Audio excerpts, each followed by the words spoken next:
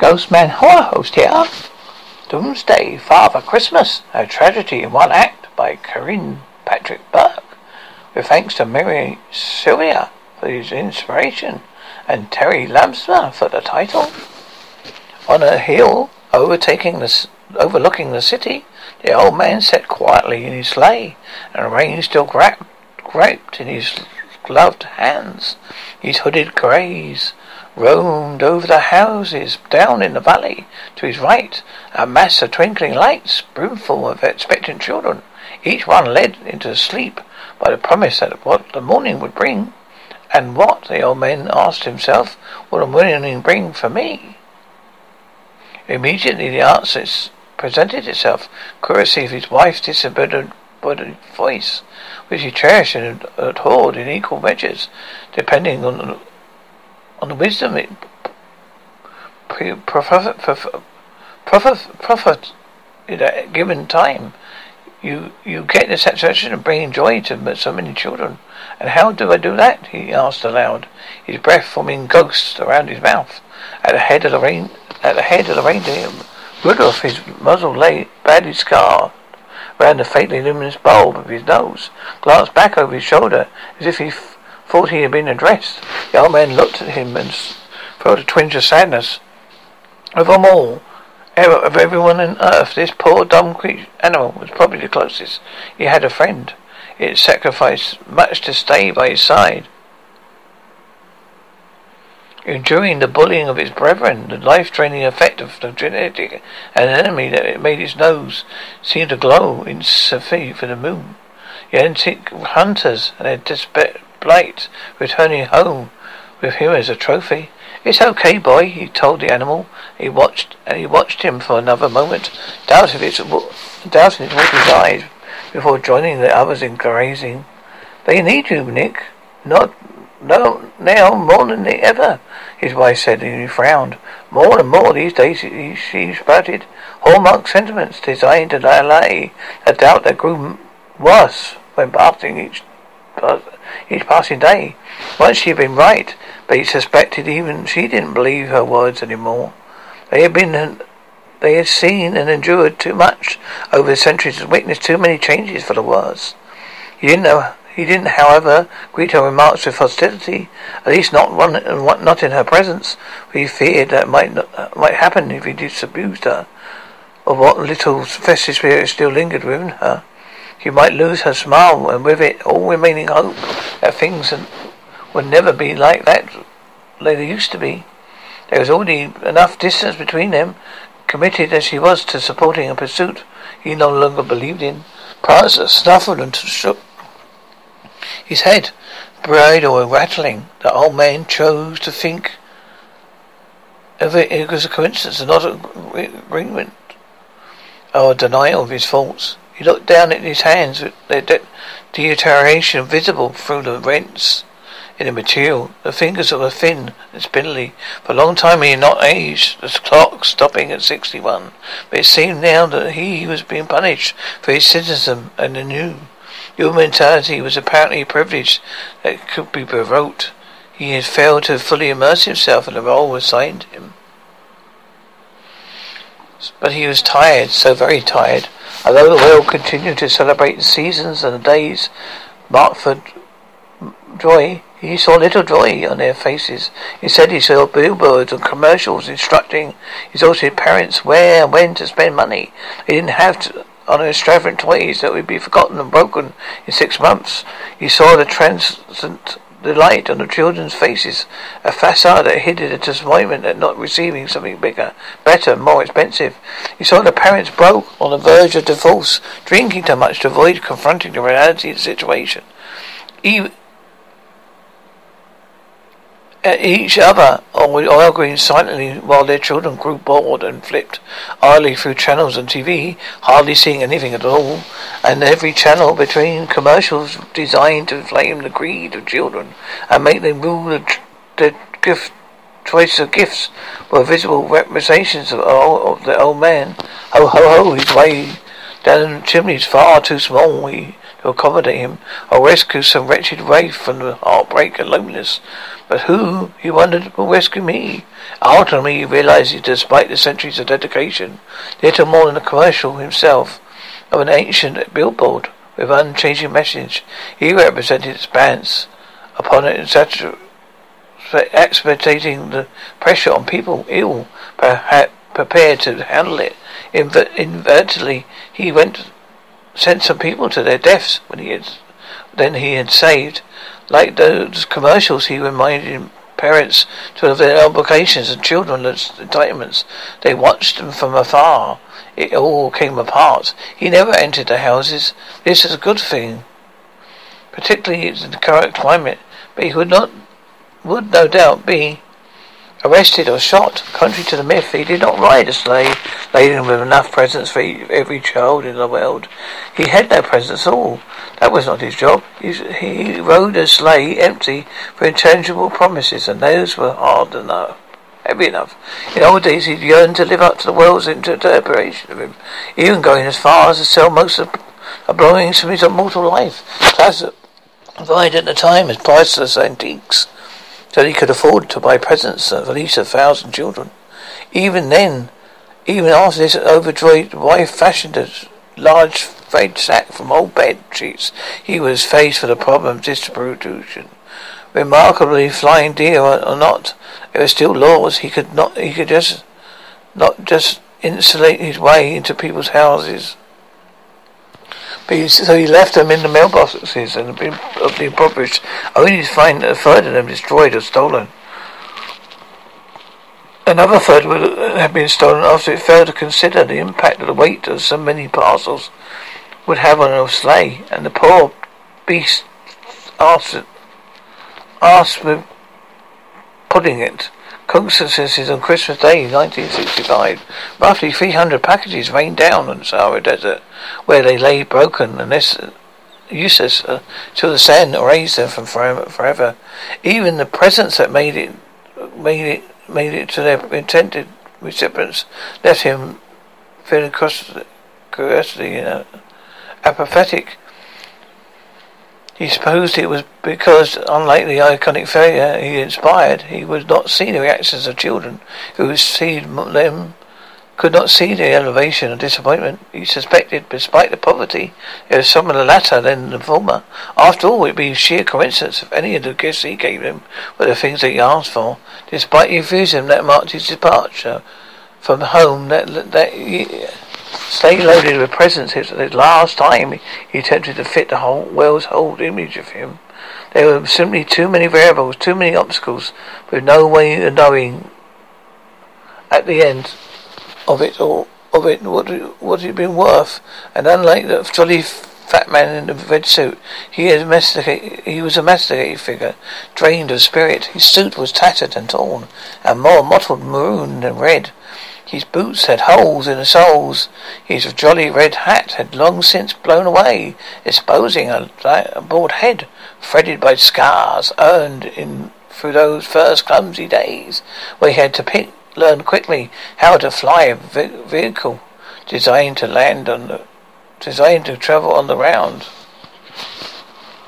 So every year he inspected his sleigh, promising he would give it much more needed lick of paint or a pair of buckled running boards. Knowing he would not, he would ease himself in the seat with infected threadbare cushion and let the reindeer take him to yet another tour of the white world. All the while, thoughts of children in their houses beneath the chipped and splintered wood of his sleigh plagued him. He could not help but picture the starving ones as dirt-smeared faces of suffering, but the young hiding behind the rubble as the shells exploded mere feet away and dying of disease. As kids locked in cellars by parents or perverts. It made him feel like a cold-hearted observer flying over hell. This, he feared, was closer to the truth than he cared to admit. Although his wife sternly agreed to such theories, she was never able to convince him. It wasn't just she herself believed. The whole reality of it was he existed to turn the minds of children away from the true meaning of Christmas, away from God, by appealing to the greed, to appease the greed. The children, parents suffered, yet no one ever thought of the old man for anything but benevolent, but shocked they would be if they knew he thought himself closer to a mercy of devil. He had flown through wars, concealed by smoke, dodging electricity not meant for him, coughing through muddy fields, occupied by shifting spectres of mustard gas and littered with bodies. He watched cities burn and drown and crumble. He'd watched and wept with fire as children were led to skyscrapers. He had seen them murdered by the hundred at the hands of the monsters, and their alleged patron saint, had done nothing. Disgusted, he whipped his reins, ignoring the caustic look from Dasher as the reindeers ceased their feeding and tugged the sleigh along the hill, headed for the edge and the air beyond. People had saw him, he knew. It was that there was only one joy he could claim, was that. Over the years he had been people on the street, young and old like, who had glanced up and caught sight of him sailing through the air. The children screamed and pointed and danced with delight. The adults had just stared, stricken, unable to reconcile what they were seeing. We remember devastation at the hands of their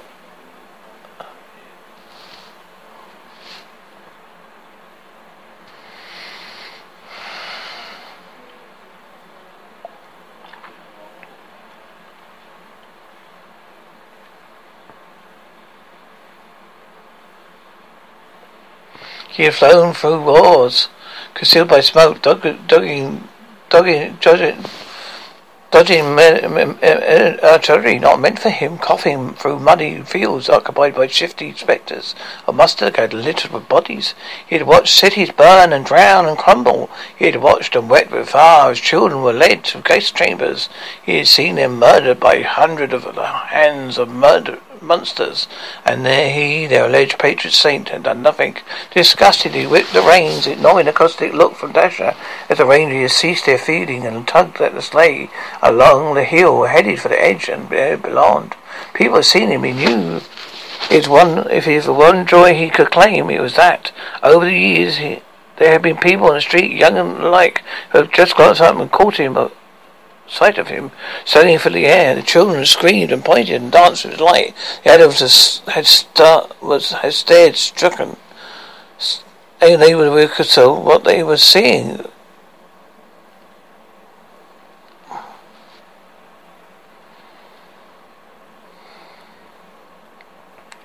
People had seen him, he knew. There was one joy he could claim, is that. Over the years, there had people in the street, young and old alike, who glanced up and caught sight of him, sailing through the air. The children screamed and pointed and danced with delight. The adults had stared, stricken, and unable to reconcile what they had seen from the remembering devastation at the hands of their own parents, who told them in earnest there was no such thing. And on such occasions, the old man had grinned and waved, and yelled "Merry Christmas" at the top of his lungs. It was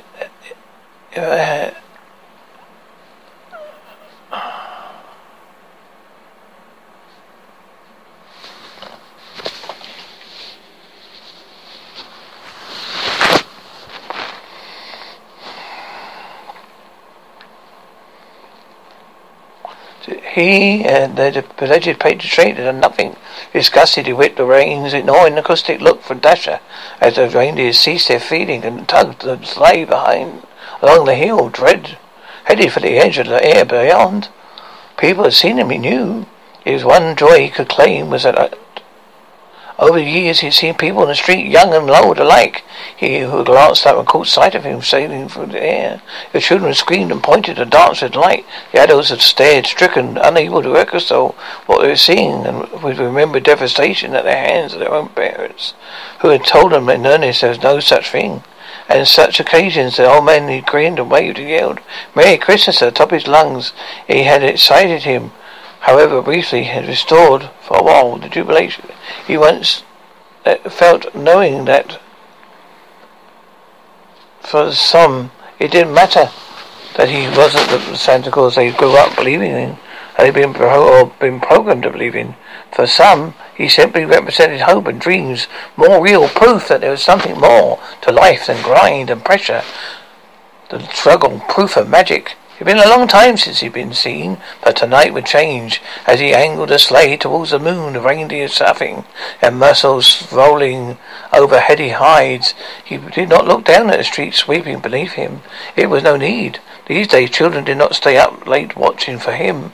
They did not seek out the cold and stare up at the sky, hoping for a glimpse of a confirmation that the other kids were telling him at school wasn't true. Nowadays they stay inside, eyes wide and glassy, as they watched lies on their computer and television screens, with sincerely sounding reporters stood red-faced and shivering outside a graphic insert that showed a fictional centre's flight path in real time. No expense was spared on perpetuating the myth, which, while elsewhere other children died of exposure or starvation or abuse, still others crumbled as their parents gave them the truth they prayed was not there.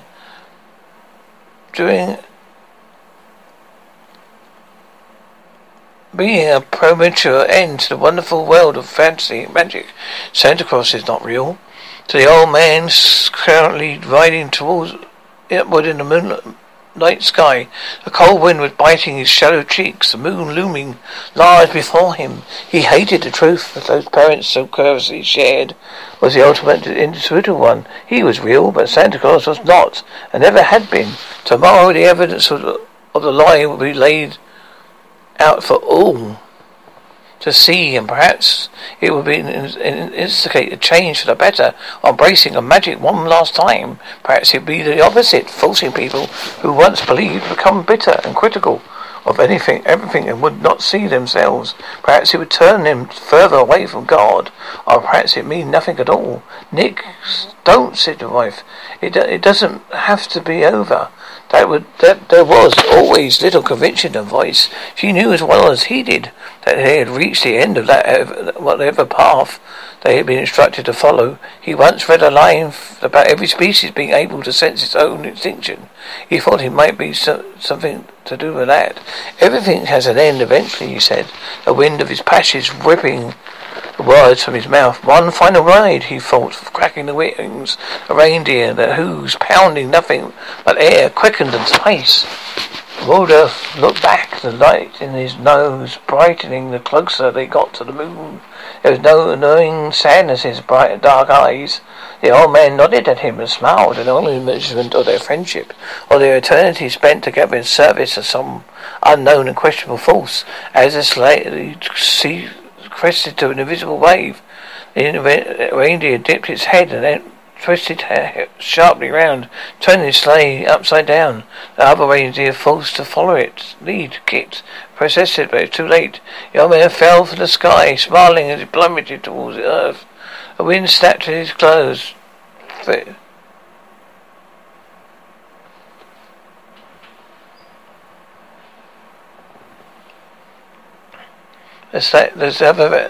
The reindeer dipped in and simply sharply, turning the sleigh upside down. The other reindeer, forced to follow its lead, kicked and protested, but too late. The old man fell from the sleigh, smiling as he plummeted toward the earth. The wind snapped at his clothes, tore free his gloves, tore the boot slid off, and lost the light. Overhead, the reindeer carried on, led by a small blue star. There's sleigh bells ringing like the chiming of a clock, counting off the moments before the end. They are headed for the moon, and whatever resting place they would have them. The lights of the city rushed to meet the old man, an ugly sulphatic glow that made him think of the poisonous air, ghosting its way across those European battlefields. Time marches on, he thought, seconds before the impact.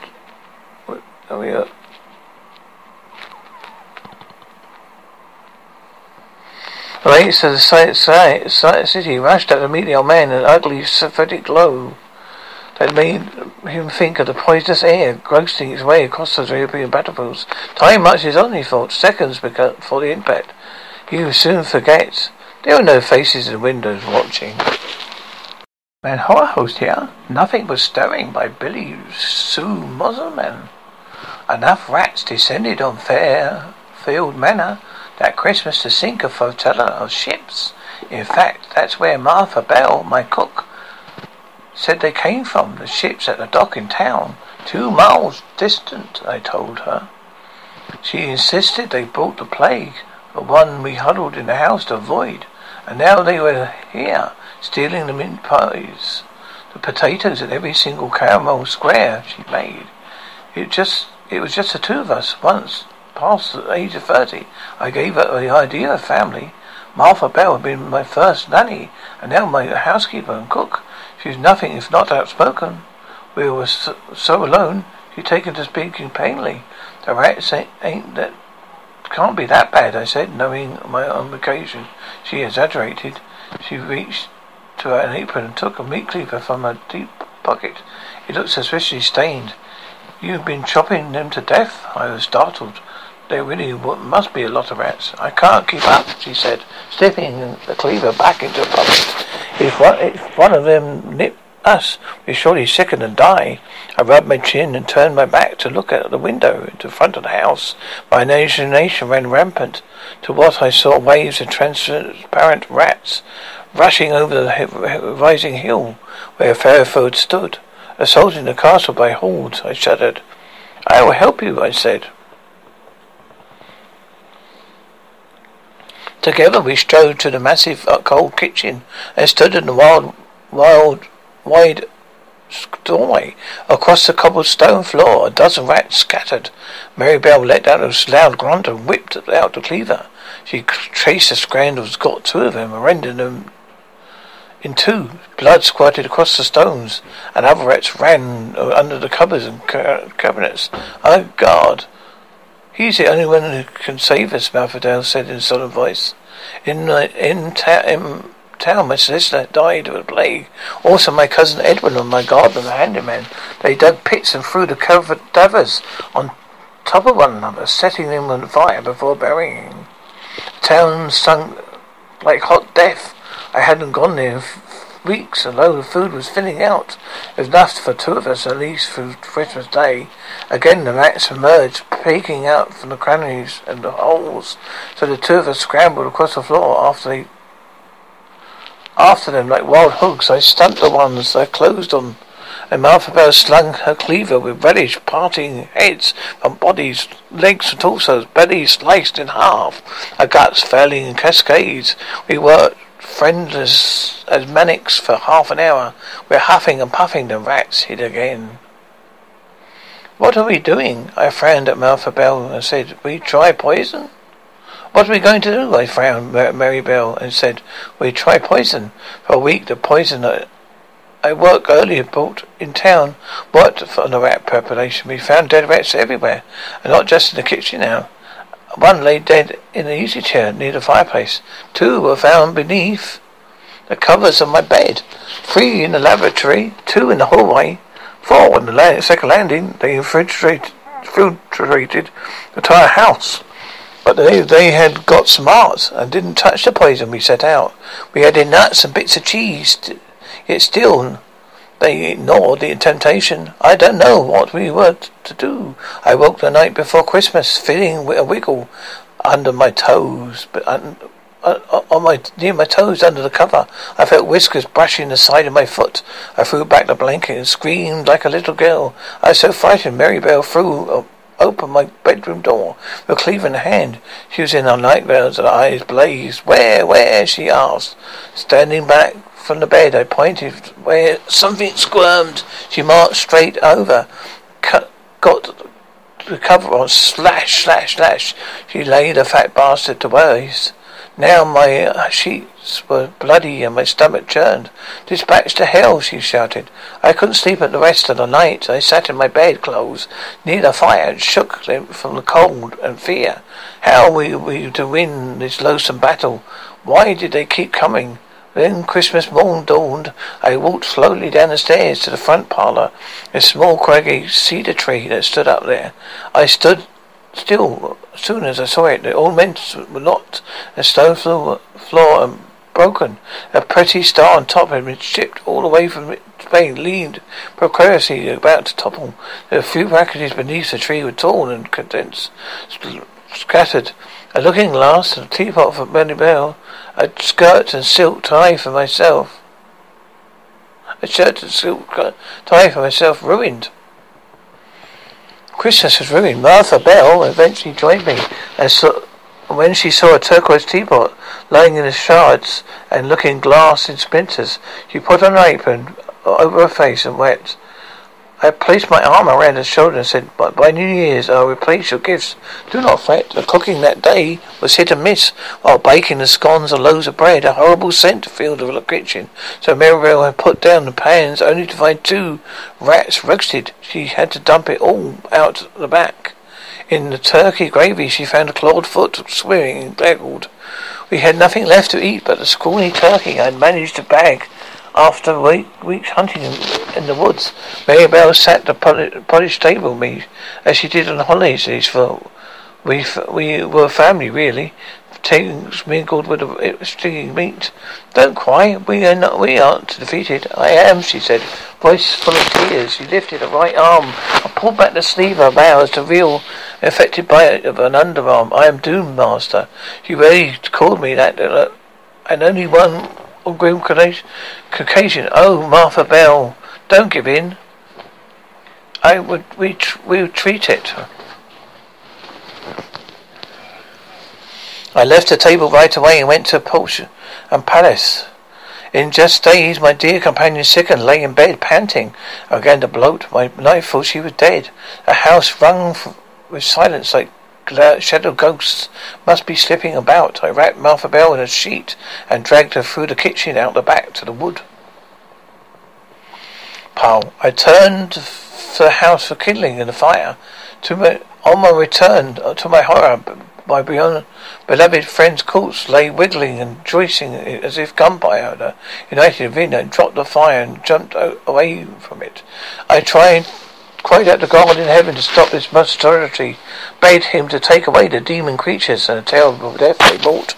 Martha Bell dritted under every orifice. A rat came lurking, stout and whiskers, sharp teeth and pink tongue lolling from eye sockets, nose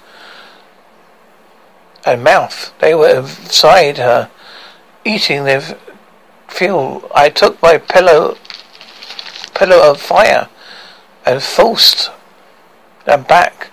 I set fire to the cloth and watched the congregation consume someone I'd known all my life. Tears clogged my throat and reddened my eyes. I would go away from here. I would flee Manor and leave it to the raining rats. Inside, I packed my bag and threw in a little food. Soon, one remaining horse. Took on our last remaining horse. I didn't stop riding till after midnight. The next day, feeling downtrodden, I thought I would die. A young boy from Havermill KSL caught up with me on horseback and invited me to lunch with his people. Grateful that he found a sound, healthy soul, I agreed. I met his parents, John and Elizabeth, his 3 brothers and 2 sisters. Lunch was served by 2 well-dressed servants and a butler. I tried to explain him what happened by my home, my farewell manor, but it had to be delicate or ruin the country spirit. Appetite. As soon I spoke softly to losing Martha Bell, I saw a moment from the corner of my eyes and glanced at the wall. Opposite the table, my stare was drawn to a hole in the basement, and the black eyes staring out from the darkness. Words failed me. I stuttered and pointed, but no one else saw the devil. As soon as they were past his finished, I thanked my neighbours and rode hard away into the lowering evening. Soon I knew that the castle would be overrun and all would die. They said that rats brought the fleas, and fleas infected us with bionic prey. I say no. The rats overcame us and let us as delicacies. Fleas never do the great harm rats did it to my country. I rode my house through the woods, over mountains, aboard ferries and across meadows. I rode my horse through gallets across grassy and berry vines and deep down ravines. I rode until the horse lava coated my hands before I stopped for the night. I had to be hundreds of miles away from London and reach of the plague, but still rode on, full of fury and resentment. My Christmas had I reached the country's limits and took a ship. I didn't want to know. Didn't want to, knowing that there were rats coming from. But they had to be done. It meant to go any further. At first, on my narrow cot, I heard a scrabbling along the plank, and then I stiffened. The second night, like my beast crept into the end of my cot and nibbled gently at my toes. At the end of the week,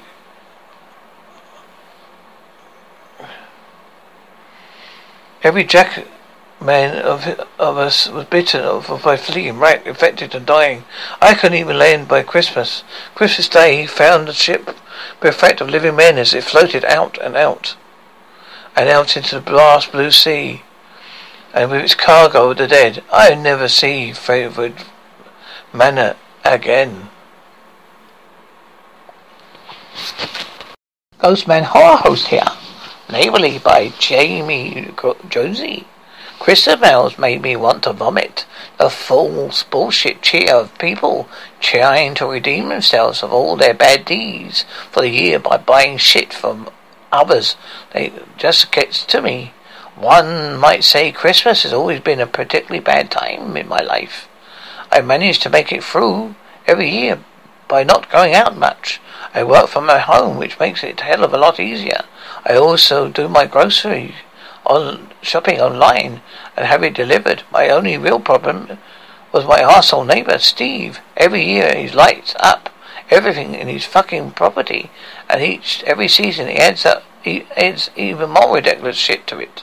This year he added 3 reindeer, an elfin caroler group, and 6 giant ass 3-foot candles to what lie in his driveway. It's like living across from Willy fucking Wonka. All play, all day. There's been sound effects and music. Fuck me right. Look, I'm hating Christmas. Isn't normal. I've never said I was normal. I never expected myself to be normal. Not with my background. Seeing Mum's idea of a Christmas present to herself was to staple me. Hundreds of them. All around my arms and legs. Then she'd take my sweet little time, pulling them out one by one.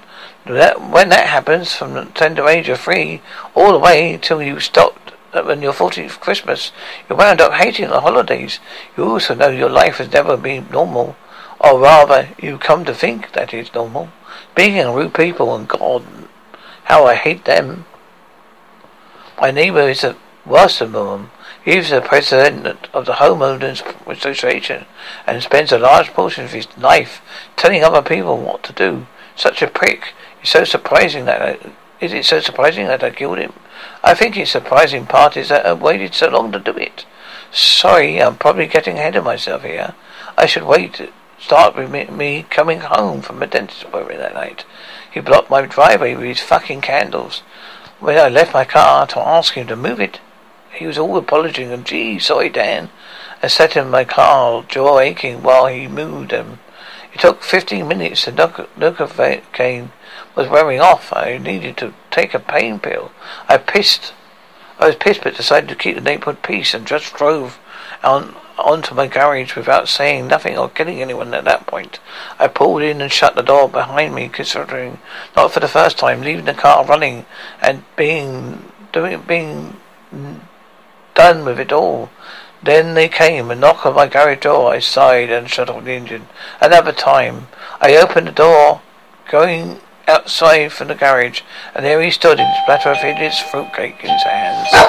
These hands were clad, kid you not, in style gloves, complete with little tiny fucking bells, all along the seam. Dan, sorry about that earlier with the candles. He thrust the platter to me. I dodged. What the fuck would I do with that? I sneered at his offering, hoping he would get the point to leave. Eat it, chuck it, I don't care. I'm just being nice and gifting you some. He shrugged and thrust the plate to me again. Yeah, real nice, thanks for the gift. I wound up holding my platter and having to say some ridiculous shit. We must as society thank you for that thing you gave me. I didn't want or ask for. We're having a Christmas party if you want to come by. No thanks, I'm a Christian. Don't you have to be a Christian to enjoy a Christmas party? I suppose he thought it sounded wise, but it really sounded like bullshit. Yeah, maybe later. Thanks. I shut the door in my face and locked. Then I turned and went to my house, locking the door behind me as well. How much more shit was Jude Bro over there going to give me? I mean, Christmas did not have more fond memory to me.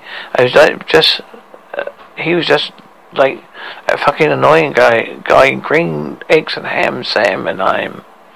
No means no, not right. Apparently not. You, if you asked him or Sam, Steve. I walked into my kitchen and tossed a platter that was essentially cotton candy ashes and waste paper paste on the island. I pulled a can of soup down from the cupboard and grabbed a bowl. Ignoring the directions and label, I emptied the content in the bowl and popped it in the microwave for just 2 minutes. It would be salty enough to sustain me real life, just the way I liked it. I planned on chicken for dinner, but a surprise root canal and crown had me not filling up to chewing. The chicken and star soup I was having instead would be perfect for my sore jaw. After dinner I was going to take a pain pill, have a hot shower and go to bed. It was an excellent plan. I followed it well. I was just emerged from the shower, all warm and sleepy, but when the door rang, it was Steve, a.k.a. the neighbour from hell. Hey, the party's really heating up. You should come on back with me. Thanks, Steve, but I'm going to bed. Was the dentist today? I was at the dentist today and I'm wiped out. See, I'm being polite. Oh, that explains why you're being such a prick earlier. Fuck the dentist. Don't be a party pooper. It's Christmas. Come back with me. I appreciate the offer, but I'm really rough. I really would rather go to bed. Slightly rude, perhaps, but it's designed to make the idiot see I didn't want to go to his party without calling him the fucking arsehole I thought he was. Oh, come on. Whatever happened to you can't do so bad that you hate... Come on, whatever happened to you can't be so bad that you hate Christmas. First off, kiddies, never assume you know how someone is feeling or what they've been through. Actually, yeah, it can be. Please go back and enjoy your party. I'm heading to bed. Thanks for thinking of me. See you again with the polite. Let's be honest, I'm fucking saint right now. Well, the only way to conquer the fear is to get over it. He grabbed my hand and began pulling me out the house. Steve, you chill. I'm in pair of shorts, man. I'm not going to your party, man. Have fun, though. You're such a pussy. I can't believe you turned down a fucking party with kinds of hot snacks just to sleep. What are you, queer? Amazing how much of Christians are quite not so Christ-like, isn't it? No, I am an adult who prefers not to celebrate a holiday I doesn't believe in. But I do wish to those who can do to celebrate well. Have a good night. I pushed him out of my doorway and closed the door. The door rang. Go away, Steve. I'm going to bed. I decided just that and moved to my bedroom. I crawled into bed, but I didn't feel sleepy anymore. I felt uncomfortable, like the ache had got away as being kicked in the balls. All over. I lay there for some time, itchy and uncomfortable. Even upon my 1,000-thread couch sheets, I waited to sleep, but it didn't come.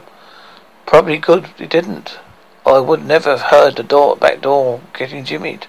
I moved from the bed and grabbed it at a crowbar. I kept it beside the bed for just such an emergency. I stalked to the back of my house, took up a defensive position behind the door, and waited. Once they entered my house, I was free to bash them in the head. Self-defense is a beautiful thing, my friends.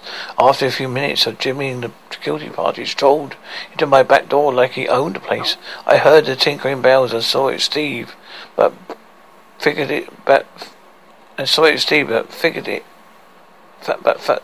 Figured, fuck it, I'll teach him a lesson. The crowbar come down on his right shoulder and he shrieked. Wait, it's me. Stop hitting me, you fucking freak. I don't care who you are. You don't break into someone's house. I hit him over and over. I guess you must have blacked out because when I came, his head wasn't much more than mush. Not again. When would people stop triggering me? I try to be nice. Just leave me alone. I don't want to be around people. Such a mess. What do I do? If I called the cops, they would take me in and have me committed again. That's lots of violence in those blows. If I did a call, I would have to give myself some injuries to even things up a bit more. I didn't have to tell the cops though. I would dismember him and burn him in my fire pit in the backyard. Just drag him right into the bathtub and cut him up. I have seen all the bleach, and I was assuming by the lack of police officers, no one saw him break into my house. I truly didn't think anyone would miss him. Hey, there have been a few people on the street that saw me at the door, which gives me an alibi. I wasn't the last person to see him, that everyone else would point to anyway. I looked at the mush that was once my neighbour. He shouldn't have been such an arsehole. I thought to me, maybe I should go to the hardwood throughout. I mean, I have to pull the carpet up anyway. It's far too stained to be fixed. Hardwood would only add value to the house. That was really one more of a problem for later. Right then, I had to haul him to the bathtub. I grabbed his ankles and began dragging him. He left behind a thick sway of blood spotted with chunks of brain matter. I didn't mean I would need to clean them later. I managed to do this. Use his own mass to leverage to get him into the tub. The tub slabs of flesh where his face made a silly squeaky slapping noise against the tub. I removed my clothing and headed into the garage to my quivering sword and can of gas. Thanking God I charged the batteries. I tried to force my emotions aside, mostly in rage. This fucker messed with me my life far too often. I'm sorry I killed him, but I was going to jail or back to the padded wall palace for him. Fuck that. I saw the gas can by the back door and moved to the bathroom. I took a brief breath, locked the battery into place on the saw and started it. I got back right into it and began with his right arm. I was disappointed to say that I scratched the tub a good 4 or 5 times before I got the hang of it. Luckily, a cast iron tub. A good tip for future reference: it's easier to cut through joints than solid bone. I pulled down the shower curtain and laid each piece within. Then I folded, taped and sealed my macabre little package and took it to the back door, heading straight for the fire pit and laying it right into the well. I quickly went back inside and washed the tub, cleaned the bathroom and living room, and cut out the large square of carpet soaked in blood. I carried the paper towels I used to clean my clothes as well as the carpet and padding out the fire. I grabbed up the gas can by the back door and soaked the body in the gas. Then I added the carpet square until paper towels and paddling and layered several logs over the top of that. I soaked all of it and rested the gas and lit a match, tossing it in and starting the fire. Adios, Steve. After all that, I waited a bit more to make sure the fire didn't attract attention, but I showered, cleaned again, and took another look around the house before grabbing a bottle of Marlet and taking it outside to enjoy the roaring fire. After all that, I wanted to make sure that fire didn't attract attention. Then I showered and cleaned again, took another bottle around the house before grabbing a bottle of Marlet and talking outside to enjoy the roaring fire. I was grateful my house blocked the view of the fire from the street. Even more grateful I had a burn permit, which was known to have bonfires from time to time whilst entertaining the ladies. A carpet paddling melted, sticking the remaining bits to Steve, occasionally catching fire and acting almost like napalm. The bones crackled and splintered. I was grateful for the world of rock containing the burning corpse. What made me actually smile amidst all the horror was how the bells of his clothes made funny crackling, shrieking noises as they burned off and fell to the ground, his form lifting. As the smell of his melting flesh mixed the odour of burnt plastic with the carpet and shower curtains, it created a not entirely unpleasant smell, like really good smoked ribs. I wished for a moment I hadn't added a carpet or curtain. I wondered what Steve tasted like. That's madness. Can't wander that route. Push ahead and behave. I finished a bottle of wine and waited for the embers to die down. They There were still large strands of bone left, and many teeth that survived intact. Those I would bury deep into my vegetable patch. The calcium would do the world good. I swear, I fucking hate Christmas, but at least it'll be good for my garden this year. I must say, it would be mightily neighbourly of Steve to take care of it for me.